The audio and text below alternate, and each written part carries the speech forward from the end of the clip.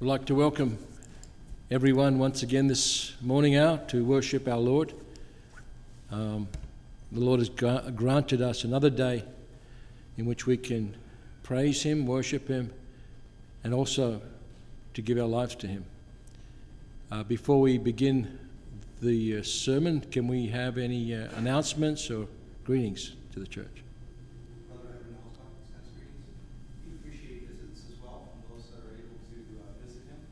Thank you. Brother Phil mentioned that Brother Edwin Allensbach extended greetings, and he would appreciate visits for those that can visit him. So please do so. Any other greetings?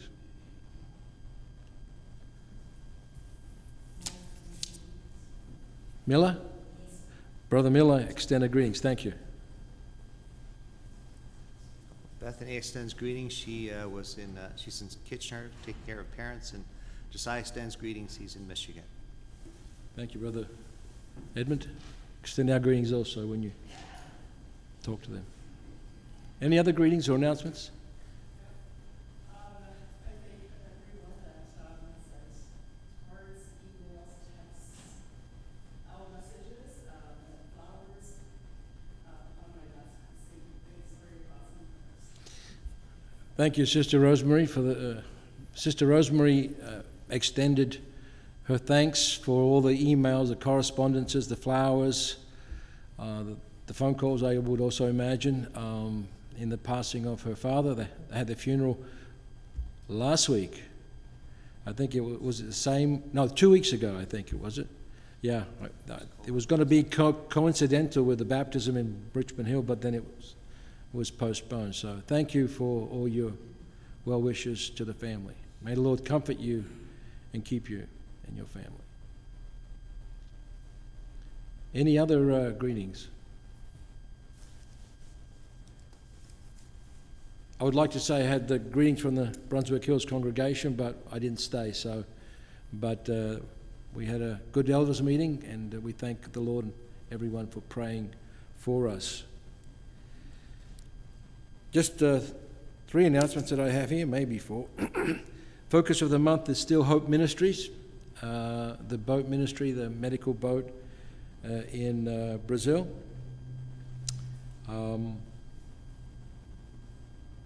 CFG this week, we did have the Life of Christ, but we're not sure what chapter that is. So if you can, Brother Daniel, brief us, maybe we can announce that for the afternoon to let people study ahead of time.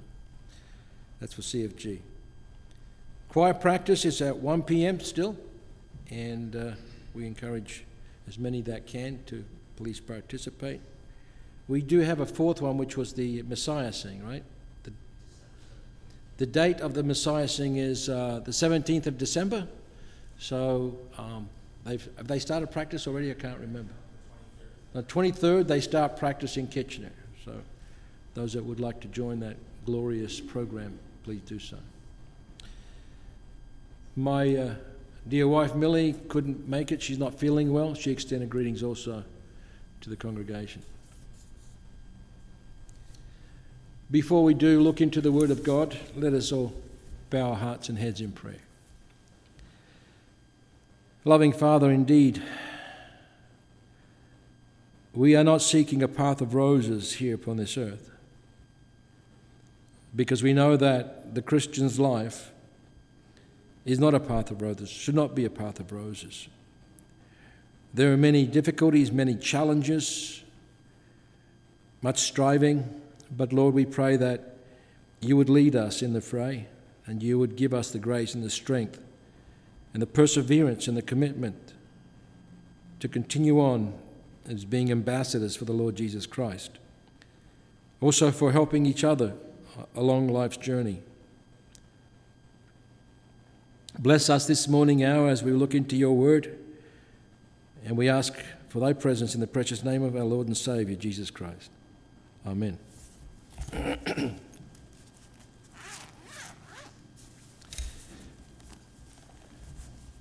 I just keep on wanting to go back to the Beatitudes, as we have been studying that in the past few months or many weeks.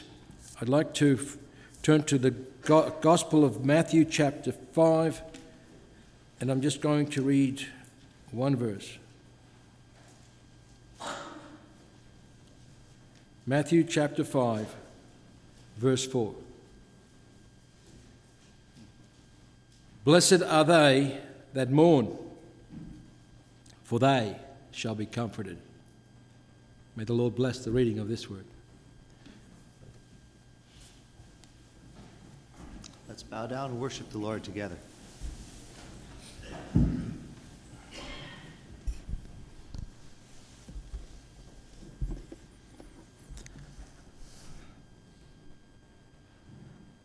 Almighty and holy Creator of this vast universe, and yet lover of our souls, we come into your presence this morning in awe and wonder. This privilege to enter in the very throne room of God, our prayers ascending like incense in the presence of the holy angels. Father, we cannot imagine what a privilege it is this morning to be kneeling right here. Father, that your heart is moved by our poor prayers, that we can be together, united, a community, a body, united by our love for you and for each other. Father, we pray that you would indeed inspire us. May that love be rekindled and burn brightly and be a contrast to all the fear and confusion and angst that we see all around us. Father, there are many challenges around us, and Lord, we are not spared. Father, we know there are loved ones who are suffering illness, those who are suffering loss, those who are being tossed by the waves of this world. And yet, Lord, we can find rest for our souls even in the midst of that storm in your loving heart. Father, we pray that we would learn to not be giddy with this world's distraction, but Lord, to be realistic about the state of our souls in this world and our need for you and for your forgiveness and for your grace. Father, we would ask for your inspiration for the dear brother, that you meet his needs also. Father, as you are aware of the many needs in our midst, the trials, Lord, I can think of so many where hearts are being broken and stretched and strained, souls wrestling, not knowing where to turn, some still resisting your loving call, some confused about how to respond. Father, we pray that your truth, as proclaimed this morning, would help them to know and inspire them to take that step, to not just know in their heads, but to act on the truths that you are providing for us this morning. For those who are not in the hearing of this word, Lord, they are not beyond the reach of your Spirit. Please draw them to you. We beg you. In the name of Jesus Christ, amen.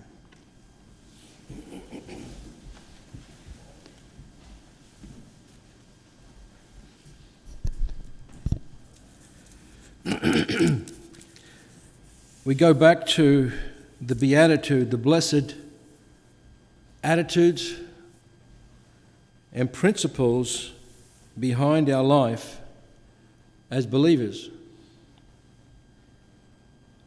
As mentioned before, this is really a description of those that are kingdom children, those that are in the kingdom.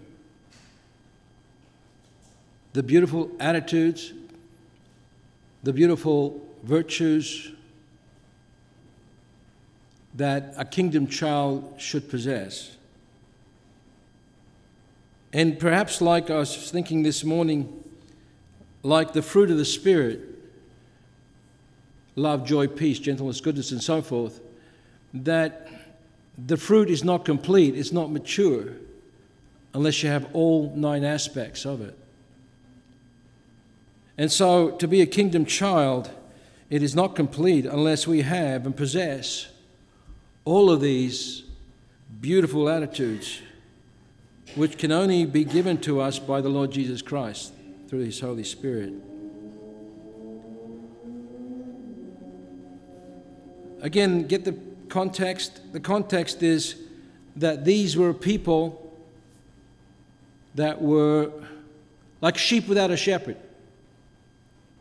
That's what the scripture says. And when Jesus looked at the multitudes, the thousands, he looked upon them, he said, these were like a sheep without a shepherd. That's how he viewed them.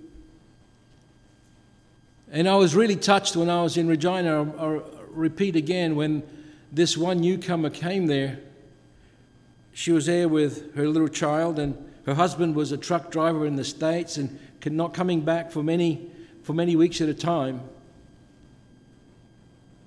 And I asked her, where did she come from? I never saw you here before. What's her story? And she came back to a church. She befriended one of the, I think it was Steve Kreisen and his wife Ruth there, Brother Stephen and Sister Ruth. And she said that I was going through life and I lost my way.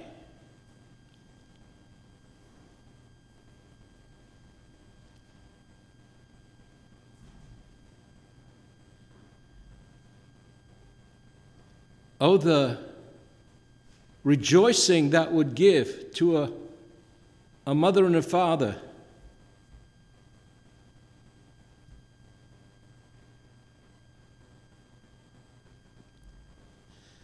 if their child comes to them and says, Mom, Dad, I've lost my way.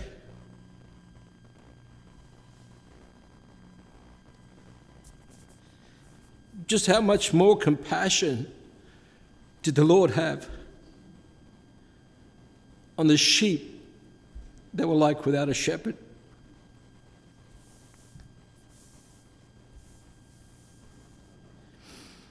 And as you read through these Beatitudes, you see that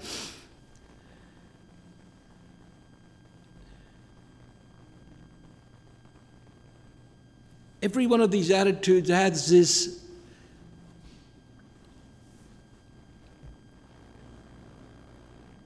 connotation of a subdued spirit, not a haughty spirit, not something elevated, not ecstatically joyful, but a subdued spirit, a spirit that is content, a spirit that is free of condemnation, a spirit that is humble, a spirit that is willing to give of itself, a spirit that has no vengeance in this heart or her heart, not even against oppressors and enemies. Because only this kind of spirit can receive the gifts of God and appreciate the gifts of God.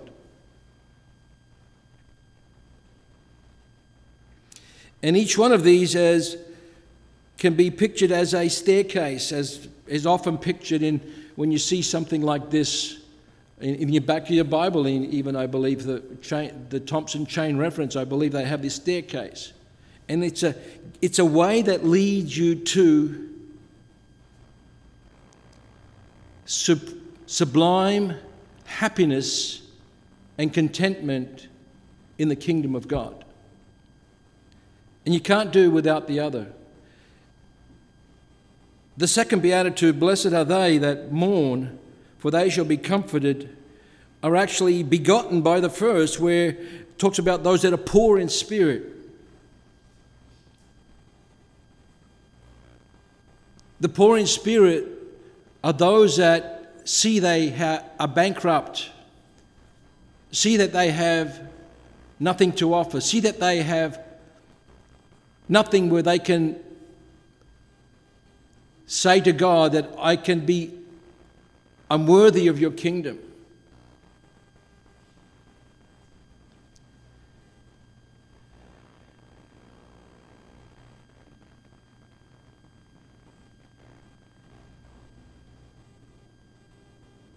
Verse 3, blessed are the poor in spirit, for theirs is the kingdom of heaven. Basically, like Isaiah said, I am undone. Chapter 6, I'm undone. The second verse is falling into that by saying, woe unto me, I am undone. I know what the consequences are. I know what the repercussions are because I am undone.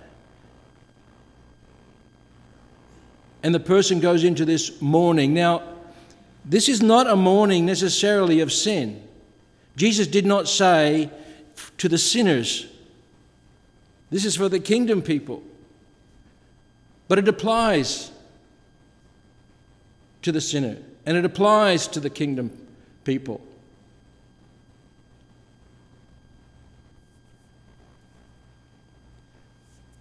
I believe that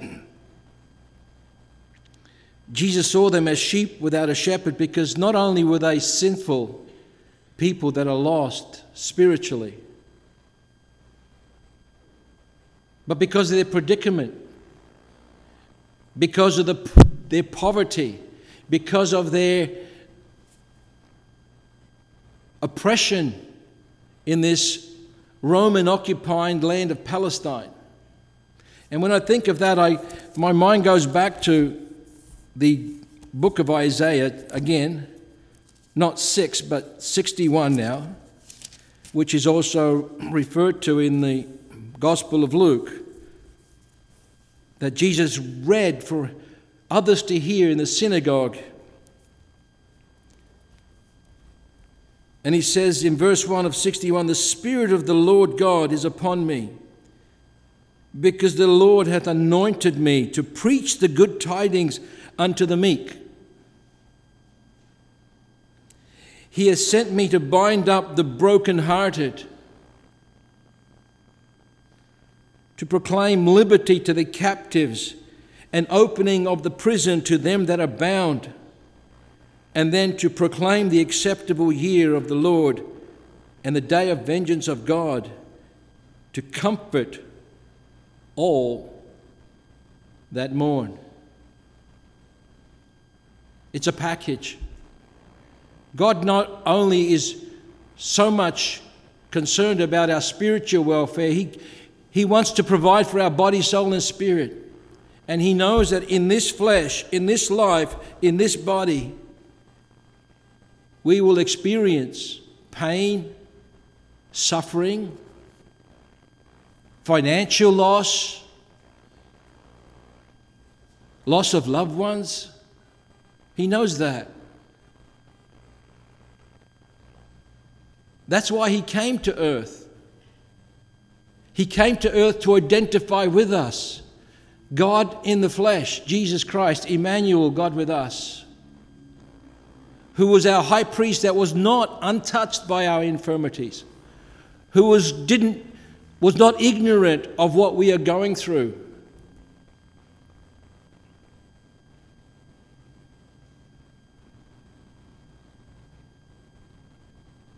But He had compassion on the people.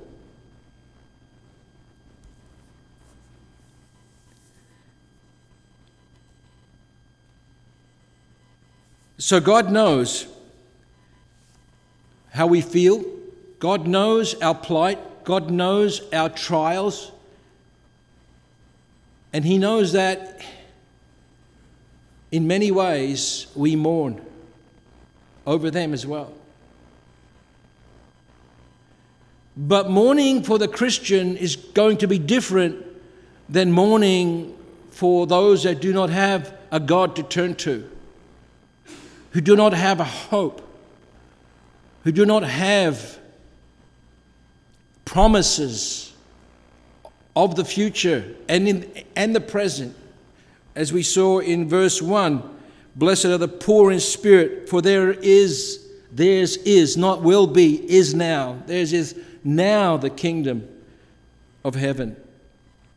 And the promises are inside the kingdom of heaven. And then he said, blessed are they that mourn, for they shall be comforted. There is a time when there is mourning, but their mourning shall turn to joy.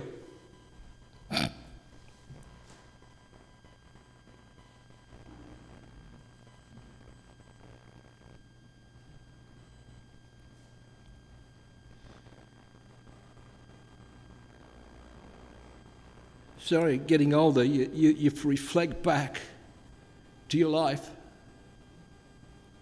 and you reflect back to all the hardships and the difficulties that we go through, the loved ones that you've lost. It was a very emotional baptism last week that I've never attended such as one. When you think 45 years ago, 48 years ago, we were young, we were vibrant, we were full of zeal, full of life. We had plans. And to see a life that could have been snuffed out because of recklessness, because of sin. And to see that he was a brand plucked from the fire.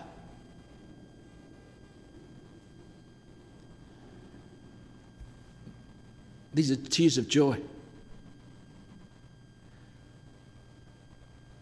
But there's tears of sadness.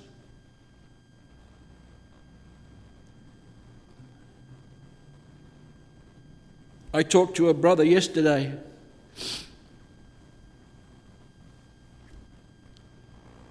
who said he pleaded with his child,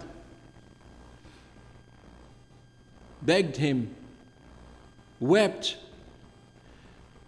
and said, no matter what you do, I will love you until you die, until I die. No matter what you do, I will love you until you die or I die.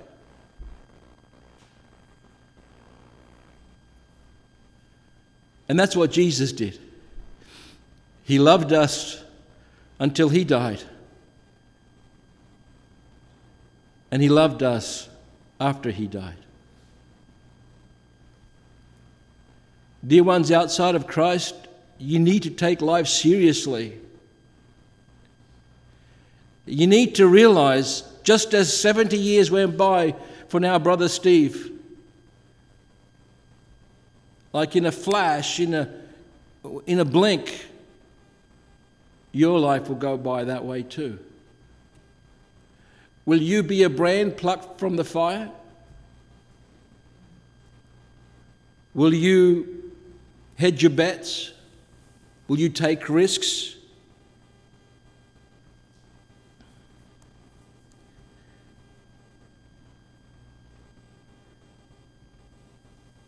Because what Jesus is also saying in this verse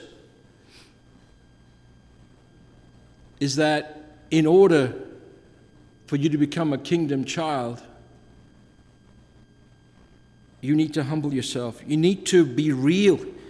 You need to admit and acknowledge. And you know that this life has nothing to offer. You know that this life has empty promises, not like the promises of blessing as Jesus gives us.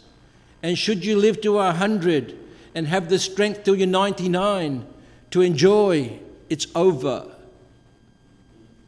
It's gone. It's done.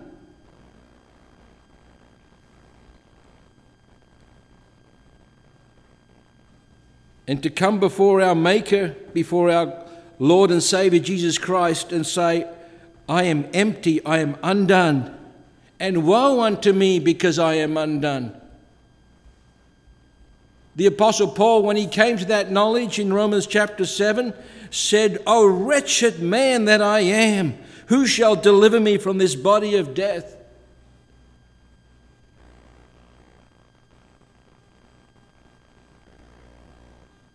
I remember my brother saying, Freeman, a long time ago before he was converted, he stopped coming to church, but when he came to church, he said, it's that one hump. I just had to get over that one hump to make that decision.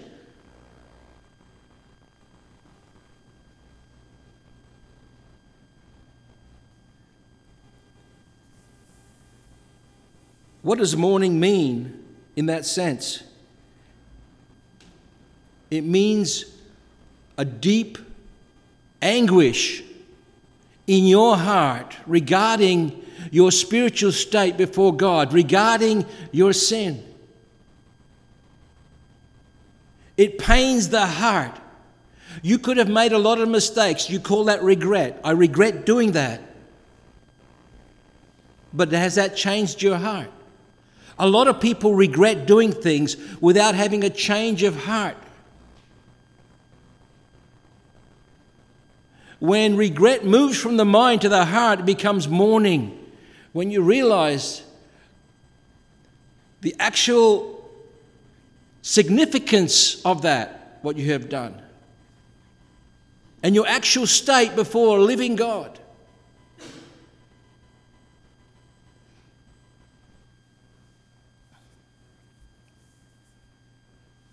That kind of mourning, the Apostle Paul tells the Corinthian church, because they were puffed up. They were not of low estate. They were not of poor in spirit. In 2 Corinthians chapter 7,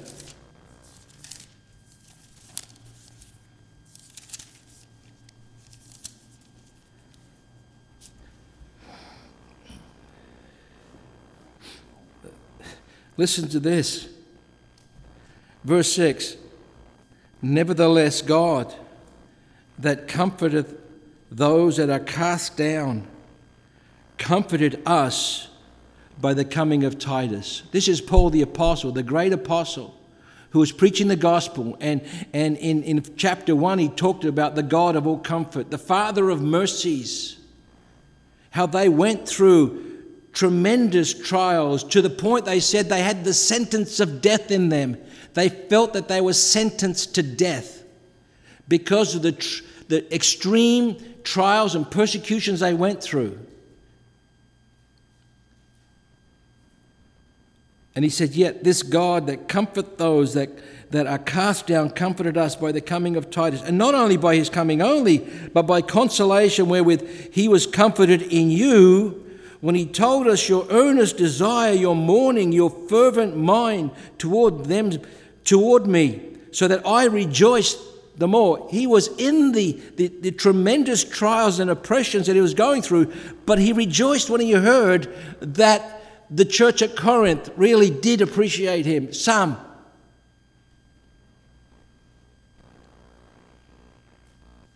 For though I made you sorry with a letter, I do not repent. I do not regret that.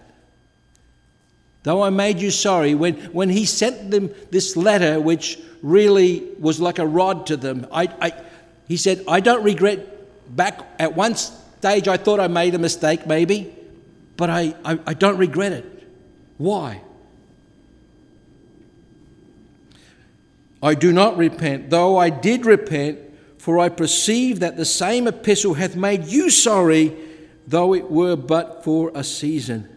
So sorrow is for a season. Mourning is for a season. Jesus did not mean that the ones that mourn shall be comforted. It means that they walk around moping, that they walk around with long faces and are constantly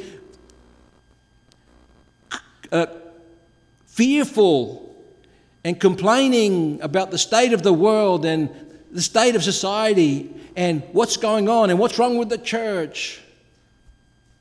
That's not the kind of mourning that Jesus is talking about. That's not mourning, that's moaning, which is carnal and selfish. But the mourning that he's talking about here is a mourning that has led them to repentance.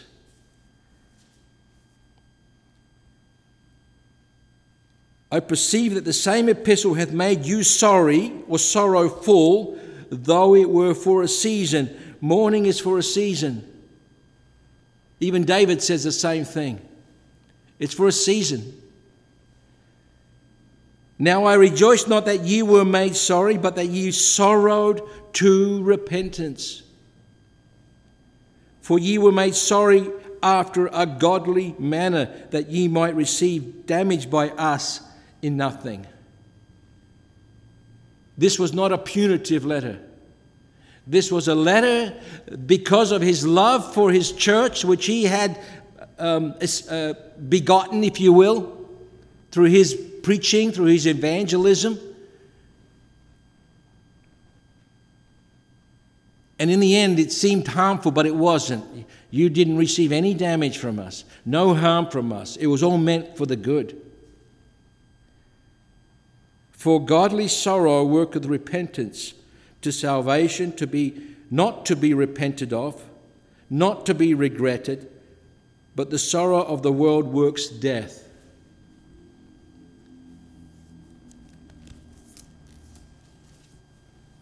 What Jesus is talking about here is to have this lowly spirit, to recognize that you are undone, and then to also recognize the significance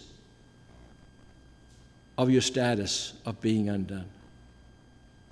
And that leads you not only to have mourning in the heart, but leads you to repentance.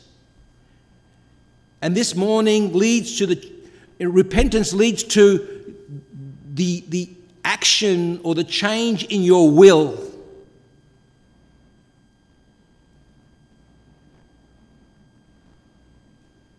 It's something you can do.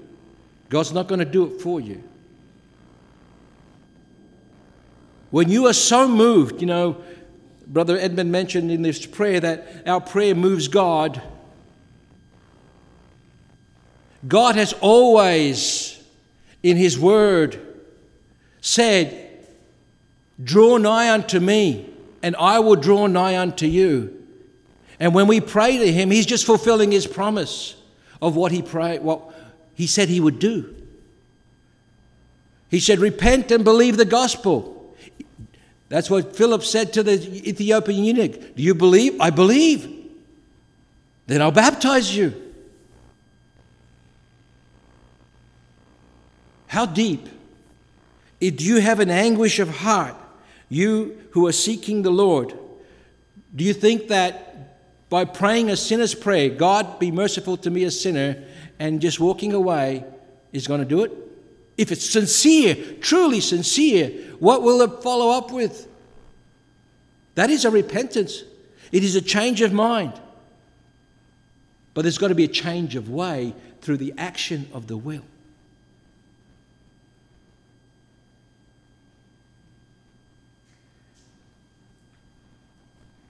Apostle Paul even preached before the kings of this world in the book of Acts, and talking about them in the book of Acts at least, I can't remember the exact space, but he said, but repentance, works meet for repentance. He preached Jesus Christ, and that they were to bring forth works meet for repentance, worthy of repentance, fruits of that repentance. And if you say that, yep, I've repented, what stops me from being baptized?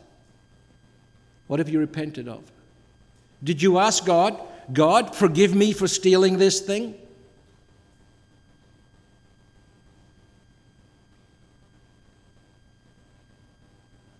Are you truly sorry?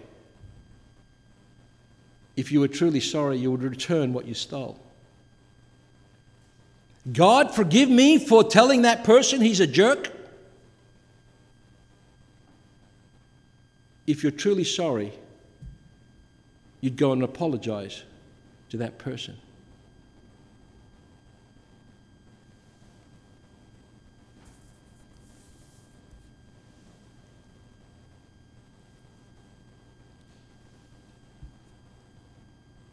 We want to get baptized. And we think that being baptized is being saved. Baptism, and that was the testimony of Brother Steve last week. I knew that if I just got baptized, I'd just become wet. We've heard that before. But he knew that he had to surrender his whole body, soul, and spirit to the Lord Jesus Christ as a living sacrifice, as Romans 12 says. Not only in word, but in deed. In offering his life, as we sing in 159, offer up your life and being, give to God and Christ your all. If you don't want to give all on the altar, then you're holding something back. And you think it's good enough for God. Is it good enough for God? A holy and righteous and perfect God, you give him portion of what you have? What happened to Ananias and Sapphira? They sold the land. They wanted to look good in front of the apostles and the people and to, get with it. Do their part, go through the motion. And they held back. And after being inquired of by Apostle Peter through the Holy Spirit, they lied. Yeah, we gave everything. Were they trying to fool God? He said, you haven't lied to us. You have lied to the Holy Spirit.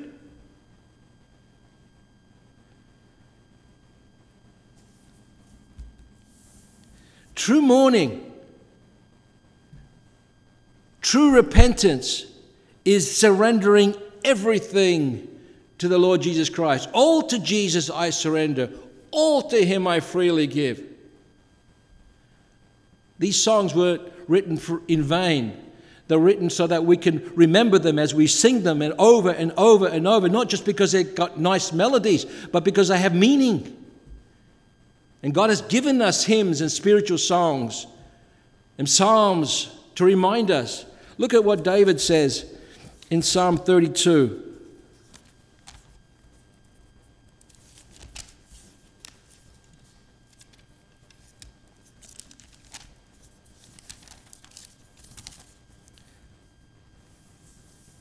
Blessed is he whose transgression is forgiven, whose sin is covered.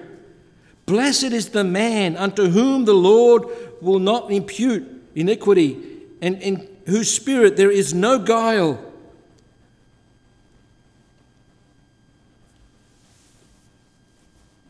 David said, when I kept silence, my bones were waxed old through my roaring all the day long. For day and night thy hand was heavy upon me. My moisture is turned into the drought of summer. David, when he realized that he was a sinner, go to Psalm 51. He felt like everything inside of him was just shriveling up, painful. If you ever had anything inside of you that was really a cramp or a stitch, how painful that could be, or for that matter, a kidney stone. Worst pain I've ever had. But translate that to the spiritual world. How did you feel when you became a sinner? You think this is, Jesus died on the cross for me anyway. He said he'll forgive me and I'm just going to want to get baptized. Or does it grieve your heart that it was your and my sin that put him on the cross? I remember when I was converted, and I went on a business trip to a hotel, and I turned the news on, and I was flicking through the channels, and there was a scene there that was disgusting. I immediately switched it off. And I got down on my knees and I wept. Yeah, it was not me that did that, but what was I doing flicking through the channels? Why wasn't I doing something else, like flicking through my Bible? That's how convicted I felt. I was so shaken that I would allow something like that to happen.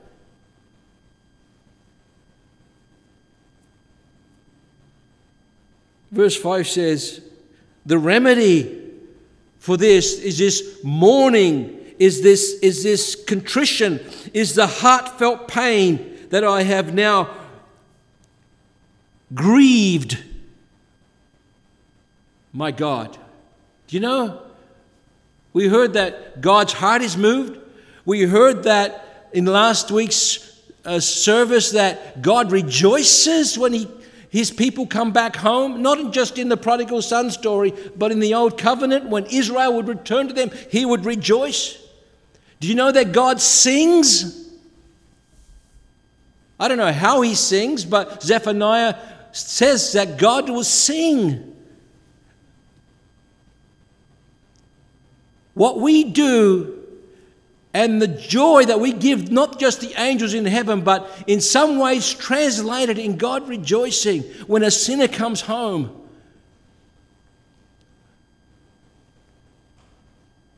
He's not this distant, indifferent God that put this planet and this universe into spin and then walks away. He has feelings. He is grieved. He rejoices. He has wrath. He has a relationship with His creation.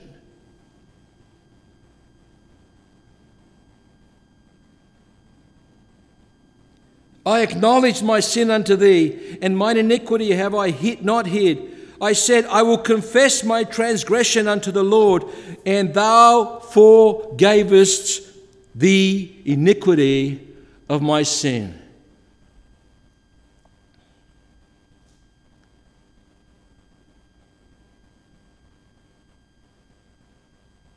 God is gracious.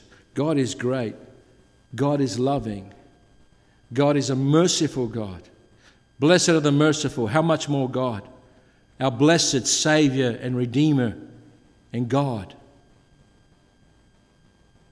And He wants us to be merciful. He wants us to be lowly. He wants us to mourn. He wants us to acknowledge our weakness and say we can have no forgiveness, no peace, no contentment unless it is in Him.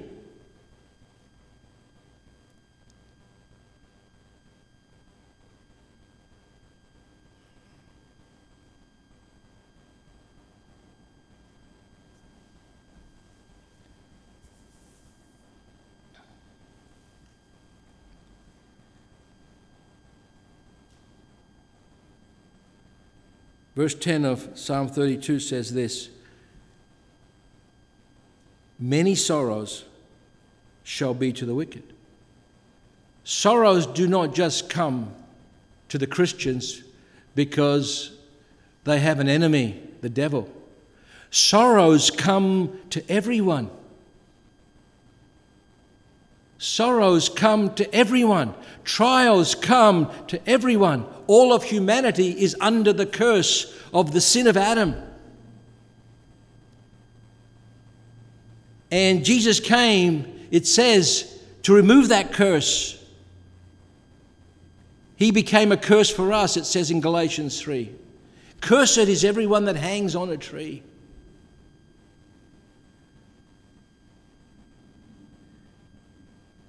Verse 11 says, be glad in the Lord and rejoice, ye righteous, and shout for joy, all ye that are upright in heart. The fruit of all of this and the eventual culmination when that seasonal mourning is done brings joy. That's what the psalm came to me now. It says that, sorrow endures for an evening, if I remember correctly, but joy comes in the morning. Joy comes in the morning. Tomorrow's another day.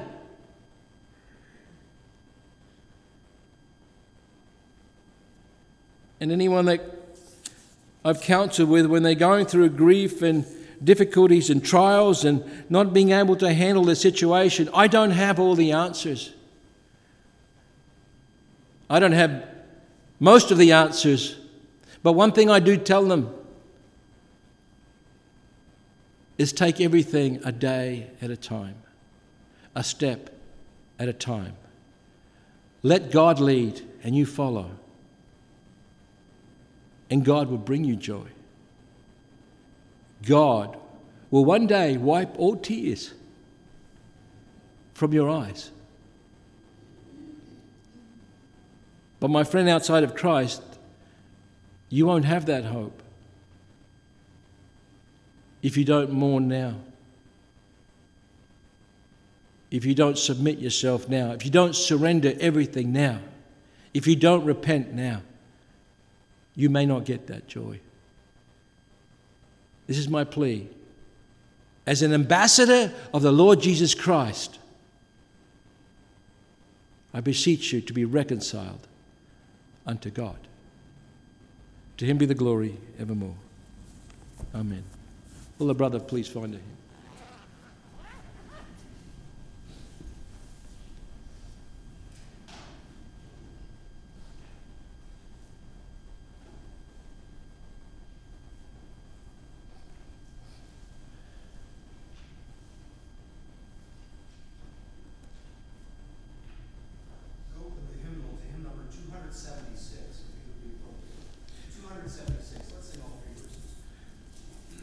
Hymn number 276, all three verses.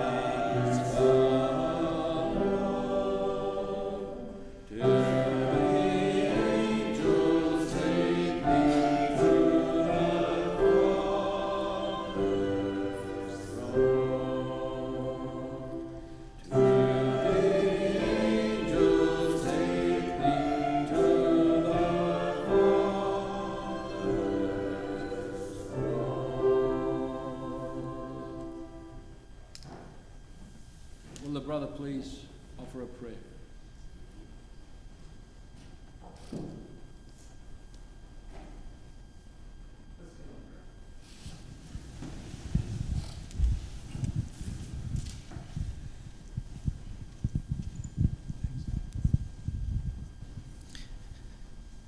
Heavenly Father, we thank Thee for the reminder we've received this morning that joy comes in the morning,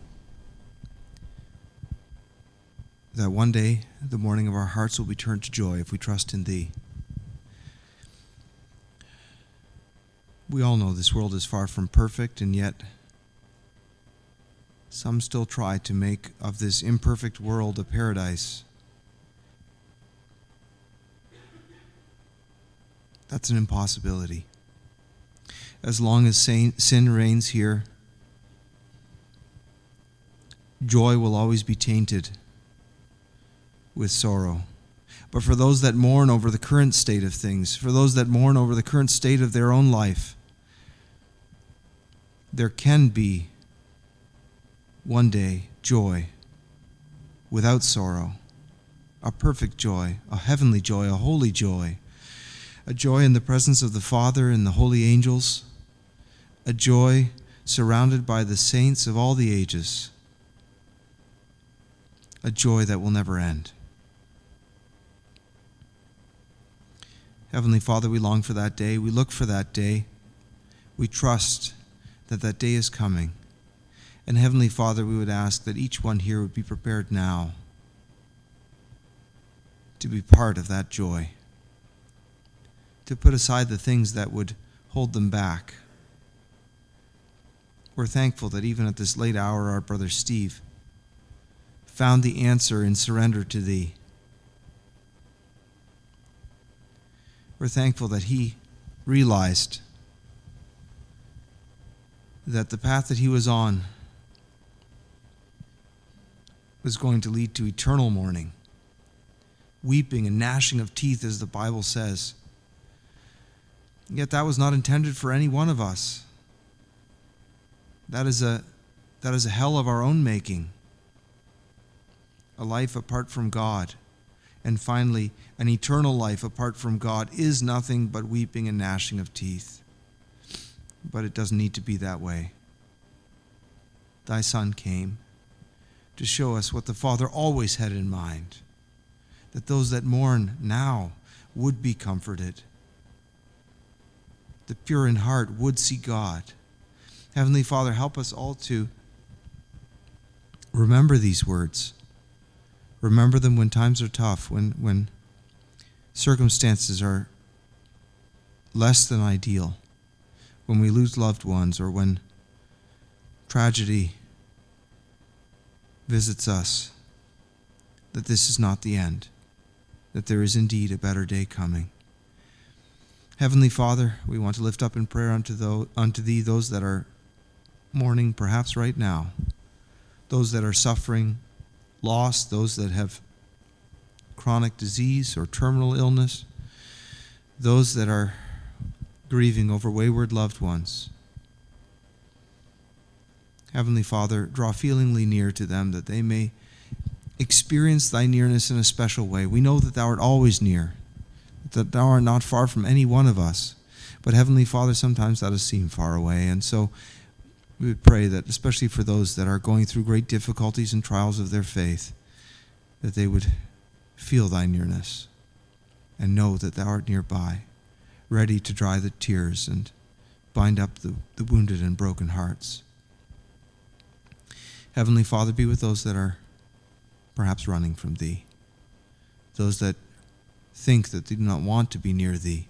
Help them to realize, Heavenly Father, that apart from Thee, to be cut off from Thee is to be cut off from all goodness, all love, all joy. What a tragic state, Heavenly Father. So we would ask that those souls that are running from Thee would realize the futility, the foolishness of going the wrong way, running from joy and love, and would instead repent, turn around, and seek Thee. Heavenly Father, we ask for thy blessing now upon this service and the words that we have heard, and we pray that thy Spirit would help us to remember these things when we are tempted to despair, and help us to look up. We pray these things now in the name of thy Son, our Lord and Savior, Jesus Christ. Amen. Will the brother find a concluding hymn, please?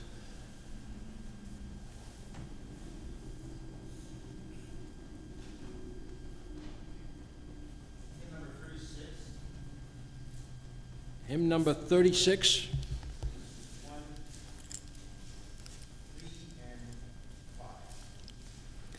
Hymn number 36, verses 1, 3, and 5.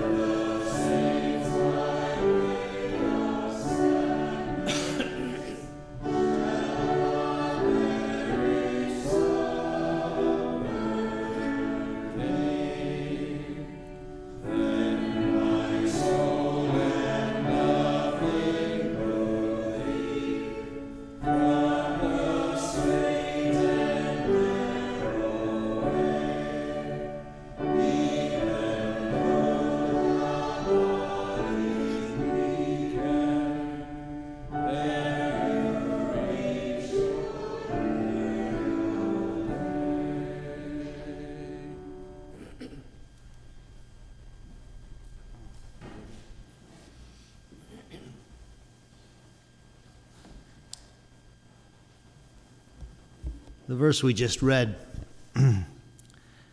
Satan's host through seeming gladness shall go into endless pain, but the saints by way of sadness shall the marriage supper gain. I think it's pretty obvious, my dear friend, the kind of world you live in. We can distract ourselves by seeming gladness from how bad things are, but a sober look would see it, that the distraction is shallow, the reality enduring. But then we can get stuck sometimes just like seeing how bad things are out there and miss the truth that the line between good and evil goes through our own hearts.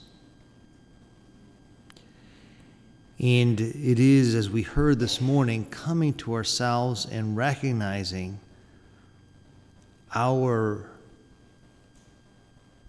we have hurt the heart of God, how we have chosen and are responsible for those choices. And as we mourn, as David said, as we in Psalm 51, as he mourned his own sin, that the sacrifice of the Lord are a contrite spirit and a broken heart he will not deny. That's what the Lord is looking for, to initiate a relationship for those who do not yet know him. He's looking for honesty. As again, Psalm 51 says, you desire truth in the inward parts. And he's looking for that humility. And if we have that, we will find healing, we will find comfort, we will find encouragement, and we will. But saints, by way of sadness, shall the marriage supper gain. We studied in midweek about the narrow and the broad way, and it seems much more attractive to go the seeming gladness way. But it ends in pain. But if we choose through honesty, through self-examination, through humility, to mourn, then we will find the reward. And the Lord bless this service, and with that we conclude this morning's service.